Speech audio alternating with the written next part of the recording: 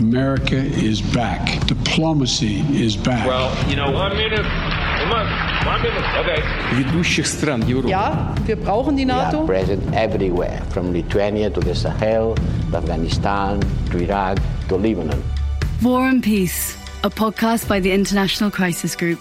Welcome back to War and Peace, a podcast of the International Crisis Group. I'm your host, Oda Uliker, and I'm actually in the United States right now, recording from lovely and very, very warm Connecticut. And I'm your co-host, Hugh Pope, still here in Brussels, Belgium. And today we are speaking with Jean-Francois Ratelle. Jean-Francois, whom I will be calling Jeff for the balance of this podcast, is a professor at the University of Ottawa. He works on the microdynamics of violence, terrorism, and Islamic radicalization in the North Caucasus and the Balkans.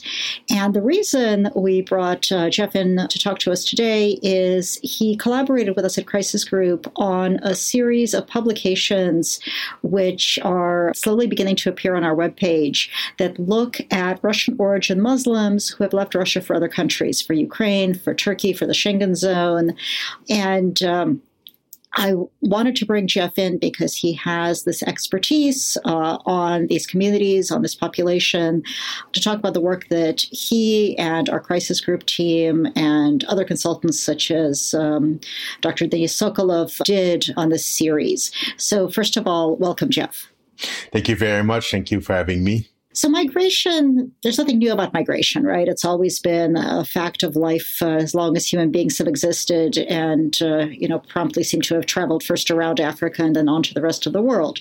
The migrations that we're talking about here in this series of reports is of people from Russia of Muslim ancestry who leave Russia. Do you think there are big differences between Muslims who leave Russia and Muslims who stay?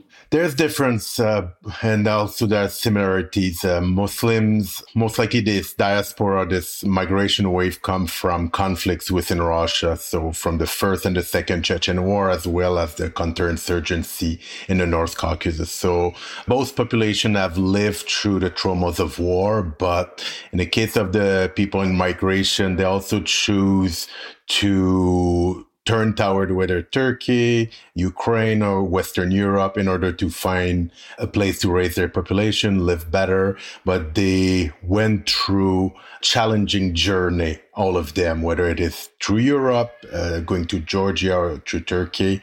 So I think this is where the major difference lays between the two groups. What was the special challenges that they faced that made them so different? It was particularly difficult. Let's say the journey is to cross from the North Caucasus to Western Europe. They face a lot of challenging about dealing with smugglers, dealing with criminal network, challenges to be refused often at the borders or having to demonstrate that they have went through what would fall into the refugee status. So about the war, about torture, about risk to their life. Often it's bringing their family in difficult condition and also facing a regulation, for example, in Turkey and Georgia, where host countries are not always proactive at supporting or helping those communities. This is because they were Muslims? Well, first of all, because they are coming from a diaspora, from a conflict zone, diaspora that been securitized often by host government, whether it's in Turkey, in Georgia, or in Western Europe. There's a stigma or perception that those diasporas are linked to terrorist network. So they are starting with at least one or two strikes against them. They also left Russia outside from the North Caucasus because of religious repression. Some of them adopt more rigorous understanding of Islam, and the Russian government now have been cracking down on Salafists and Hizb ut-Tahrir, and that makes them even more at risk because they are not only conflict-based diaspora, conflict-based migration, but they are people that encounter religious repression. So one of the things I found really striking in pulling this material together is these cycles of how host governments have related to these communities, right? So after the first Chechen War, actually, most people migrated within Russia. They didn't leave Russia. During the second Chechen War, you started seeing these movements, particularly into the Schengen zone countries. And initially, at least, they were welcomed, right? The whole idea was that you're fighting against oppression. You're trying to build the independent country. There was a lot of public sympathy in places like France and also in places like in Turkey.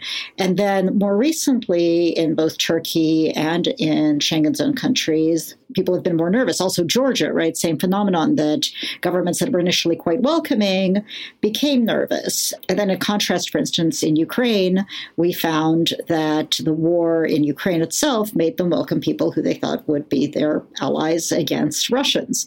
But then that shifted too.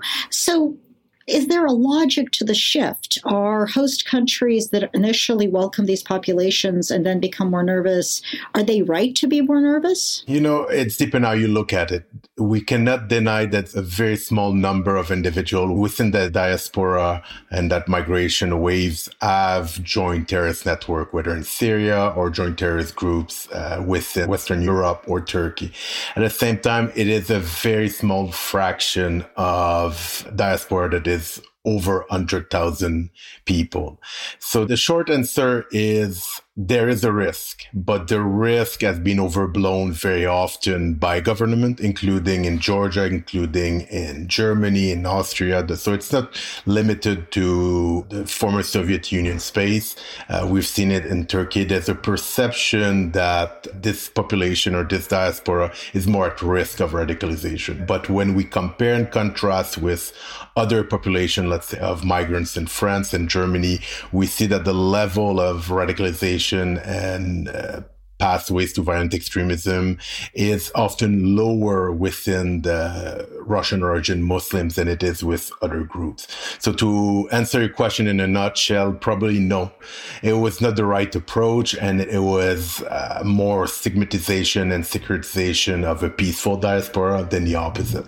There was a lot of interest during the years of ISIS in Syria in the fact that quite a few people were coming from Central Asia, which is obviously not Russia, but kind of linked to the post-Soviet sphere. Is there some kind of commonality between the Russian Muslim experience and the Central Asian Muslim experience, something like a sort of post-Soviet coming into consciousness of Muslimhood or a new identity? We have seen Central Asian using similar networks to access the battlefield in Syria and Iraq. So using existing network of the communities, whether in Moscow and St. Petersburg, then traveling through Turkey and going to Syria and Iraq. So the network, the common lingua franca in a way, was useful for Central Asian to have a better access to resources and logistic network, often built in Turkey for years of migration waves following the first and the second Chechen War. At the same time, it would probably be problematic to compare, or at least to claim that they are facing the same challenges. A lot of Central Asian have been facing challenges with regard to stigmatization within Russia, as in the case because they are foreign workers, because they are Central Asians.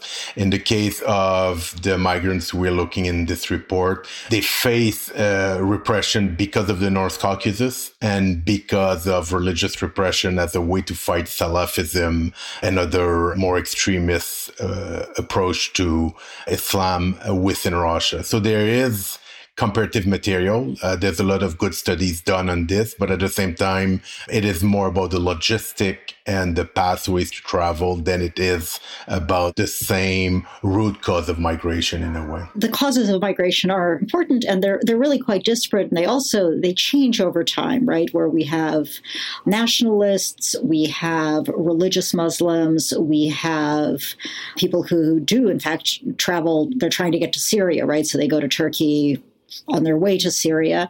We also have people who are gay or lesbian or bisexual or trans or otherwise queer who leave the North Caucasus, particularly Chechnya, because they feel that they're at risk from their own communities there. Do you want to talk a little bit about some of our findings? Because we did spend some time talking to some of those folks as well and some of the people who work with them. And you have a kind of an interesting dichotomy there, right? Because on the one hand, you have these very tight-knit communities once people get to Western European countries. On the other hand, you have this subgroup of the population that feels at risk of actually from their community, whether that community is in Grozny or in Strasbourg. Yes, I think one of the big findings of the report and the discussion that we had is that by describing them only based on one generation, one wave or different waves, we're missing the complexity and the nuanced patterns of the reason behind migration. Just like with the study of radicalization, focusing on one root cause or one root factors, we're missing often the forest or the bigger picture. In that case, there was non-negligible amount of LGBTQ communities starting to migrate toward Western Europe and Eastern Europe also in a way, starting in 2017. Their journey was particularly difficult if you compare them with ordinary Russian origin Muslims. They could not rely as much on existing networks, on kinship networks, because they were hiding from Russian forces. They were hiding from their own ethnic groups. They were persecuted at multiple levels. And along the pathway, they were persecuted also by certain not host government, but the perception on the transit way that they should be stopped at the border, that they were not the same kind of migrants than conflict-based migrants were also very difficult. So for them, they had to do it even they needed more resources. They needed more collaboration from host government to be able to survive in transit and to survive when they reach the host countries. To survive in a way because they were hiding from, let's say, Chechens were hiding from Chechens. They were looking for new identities.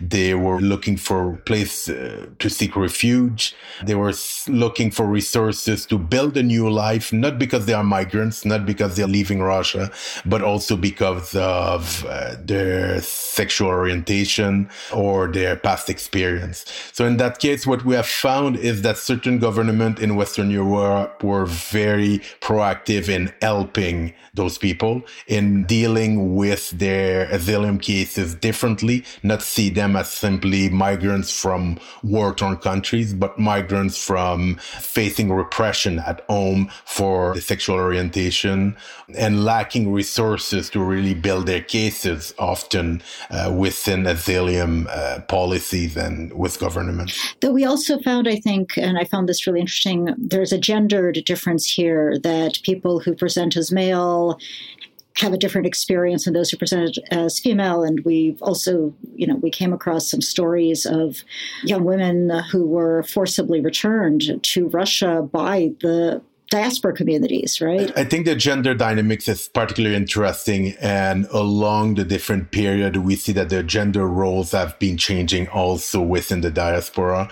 But in that particular case, in the recent years, younger migrants from the North Caucasus community has face repression from their own community. Often what our interviewees talk about the morality police within the Western Europe, where young Chechens, young male would impose a religious code or religious behaviors on women in France and Germany and Austria, where they would go around and ensure that they would follow proper religious teachings or religious norms.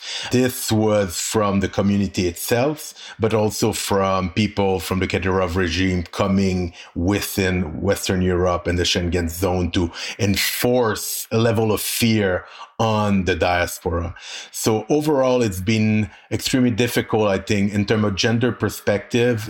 Women within the diaspora have been facing even more challenges in terms of integration, often because of those elements, because of what they're facing, as the challenge of migration, but also as a challenge of fulfilling norms expected by their own community. War and Peace, a podcast by the International Crisis Group. You're listening to War and Peace, a podcast of the International Crisis Group, and Hugh and I are talking to Jean-Francois Ratelle about the Russian origin Muslim diaspora in Western Europe, Ukraine, Turkey, and to a lesser extent, Georgia. So I want to kind of follow the gender story a little bit more, because another thing that struck me is how differently social constructions of gender manifest in different diaspora communities in different countries, and even within different countries and among different generations. As you were saying, Jeff, right, with young Chechens particularly, we don't see this that much with people from Central Russia or from other parts of the North Caucasus, but young Chechens who may have grown up in Western Europe deciding to enforce more religion on their compatriots, deciding to enforce religious strictures as they see them on their compatriots. You also see, of course, young women of their own desire becoming more religious themselves, and some of the same patterns, interestingly, of fundamentalism and sometimes embrace violent religious political views in Russia and in the diaspora communities. I mean, just all of these really interesting and very different dynamics. But where I was starting to go with the question was the differences between Turkey, Western Europe, Ukraine. Do you think people choose where to go in part because they are looking for a specific kind of community, or do they go wherever they can go? I think sometimes, migrants will go wherever they can. It doesn't mean they have the networks or the opportunity to go where they want. But at the same time, there was period in history where there was the perception that certain countries, host countries, were more welcoming. During the beginning of the Second Chechen War, the perception that Belgium and France were receiving migrants, Russian origin migrants, with open arms was something that was discussed across the community, and a lot of people aimed for those countries. Later on, we've seen that within Western Europe, people have looked more to go toward Germany and even Austria. Austria was important before, but German-based countries become more important because there was a perception that they were providing more resources to migrants. So we see a shift in patterns within Western Europe. With regard to Turkey, Turkey was always perceived as a safe haven from the First Chechen War and the Second Chechen War. So a lot of people made the transit to Turkey because there were existing communities, resources, and the host country was perceived as more welcoming. But with Turkey becoming the hub in a way, or the transfer point of many foreign fighters going to Syria and Iraq, the crackdown on the communities made people more worried to go to Turkey. It was more difficult. There was less resources, and also there was more scrutiny. Then people might have turned at that point more to go toward Ukraine. So to answer the question, I would say it is extremely contextual. Obviously, if an individual has an existing network somewhere, a family member, it might trigger the migration toward those places. But the most important factor, I would say, is really this historical, contextual perspective. And I would say the gossip within the community, the perception that what is the best choice has always influenced migrants. But if I can remind one last thing here, within Western Europe, the Dublin regulation make it more complicated for migrants to choose where they want to go within the Schengen space. The first country where the Russian origin Muslim migrants come in is the country where they are registered. So because of the Dublin regulation, a lot of Russian origin Muslim has to rely on criminal network and smugglers to be able to reach a country of their choice, which makes, again, the journey more difficult, which make the perception of illegality, criminality, often it's feeding up this stigma because people are underground, not because they want to be underground, but because the very regulation of the European Union make them having to cross illegally the EU border. I love the line in your report which talked about a particular Polish-Belarusian railway line, which was kind of a railway to freedom for these people. But turning to what the European governments can do, I'm getting mixed messages. It sounds like your findings indicate that certainly from the oppression on the gender side, there would naturally be sympathy for these communities in Western Europe, which I guess is completely invisible right now.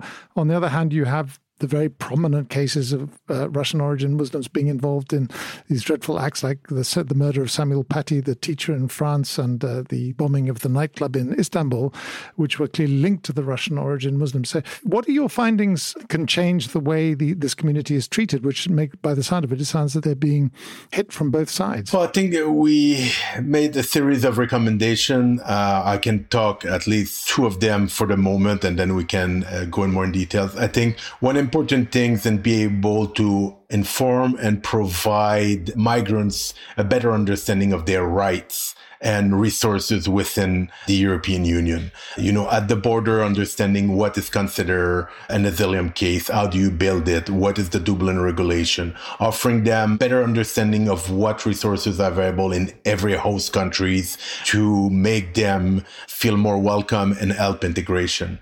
With regard to when you're talking about terrorist network, I think one of the recommendations that we're making is that the securitization patterns of those communities have been making the problem worse in many cases, where people feel threatened, people feel that they can be deported because there's a perceived idea that they are linked to extremism network. One thing that we want to underline is, in comparison to other communities, the North Caucasus communities and the Russian origin Muslim migrants are not overrepresented in terrorist network. You have cases of certain attacks that you can look at. You talk about Samuel Paty, you talk about the Istanbul nightclub, but they are rare. And at the same time, what we're suggesting is that government should be aware to better understand those networks, better understand those communities in order to be able to deal with cases of extradition also. Because we have seen in the recent year more Russian origin Muslim being extradite to Russia, even if there's a risk of torture, a risk of them to disappear within the prison system. And one recommendation we're making is that the courts, the judicial system, and the migration policies in Europe should be taking into account the risk involved in dealing with Red Notice, the Interpol Red Notice, and the collaboration with foreign countries with regard to deportation and extradition of members of this community. So, Jeff, what do you think are the questions that still remain to be answered that research like ours and follow-on research like yours can answer? Because I think, one of the contributions we make with this series is that we can help host country governments understand this community. We give them some of the tools and some of the information about the diversity, about the different issues that face these communities. But what didn't we get around to, or what didn't we have the resources or the tools to do that you think needs to still be done? The gender dynamics, the discussion about the LGBTQ community in Europe are topics that remain to be a more deep dive analysis. We obtained a series of interviews, but we also faced challenges where people were not willing to talk that much about those topics. We understood that they are topics that needs to be better understood. We need to be able to provide specific resources to women, to LGBTQ community members. And I would say that we hope to be able in the next round of interviews to go further in that topic. Second thing I can mention, we've been always discussing about being able to compare and contrast the diaspora, the Russian origin Muslim, with other diasporas in countries. Let's say the Kurdish diaspora in Germany, the Balkan diaspora in Austria, the North African diaspora in France, and understanding whether there is difference in integration, difference in resources, difference in patterns of radicalization. Because we make statements, we discuss that we should de-emphasize the aspect of securitization, but it's also by better understanding what is specific to the different diaspora. I think seeing a broader perspective of the Muslim community in Europe and where Russian origin Muslims fit into that cartography or this broad community would also offer perspective of research. And I would finalize on one more aspect. We want to discuss more and understand better how Russian origin Muslims circulate and move across spaces between Ukraine, between Turkey, between Georgia and Western Europe. One thing we have noticed, and there's a back and forth of migration and movement for work, for family-related reason, and multiple reasons. So having a better understanding of the post-migration migration in a way would be something that would be extremely helpful for the scholarship and also to offer resources for those communities. Jeff, thank you so much. I know we're out of time, but this has been a really rich conversation, and I really appreciate you taking the time to join us. Thank you very much. And I hope that you, our listeners, have also enjoyed this and can check out our work on this topic as it pops up on our website in the weeks to come. Some of the material's already there. It's under the special coverage topic on our website, www.crisisgroup.org. And the cover topic is the Russian origin Muslim diaspora, the ripple effects of conflict. You also may want to check out Jeff's own work. He is most recently the co-editor with Lawrence Broers of a book titled Networked Insurgencies and Foreign Fighters in Eurasia, available at fine online bookstores everywhere. You should also follow our other work on Russia and peripheral countries that we've been talking about on our website, crisisgroup.org, and you can follow us on Twitter personally. I'm at Hugh_Pope, and Olia is at Olia Olika. Also check us out on Facebook and Instagram, which is also at Crisis Group. And don't forget to tweet at us about what you like and don't like in the podcast. We pay attention, we listen. Sometimes we bring in guests to respond to your questions. If you're listening through Spotify and Apple Podcasts, we'd love it if you left us ratings and reviews. War and Peace podcast is a partner on a network of podcasts about Europe known as Europod. Do check them out. There's lots of things to listen to there. Huge thanks to producer Bill Media and to our own podcast coordinators, Rebecca Zeruhunasefa and Patricia Alonso.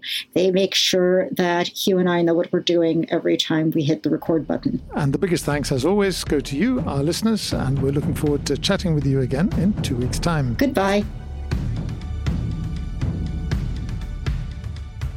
War and Peace, a podcast by the International Crisis Group.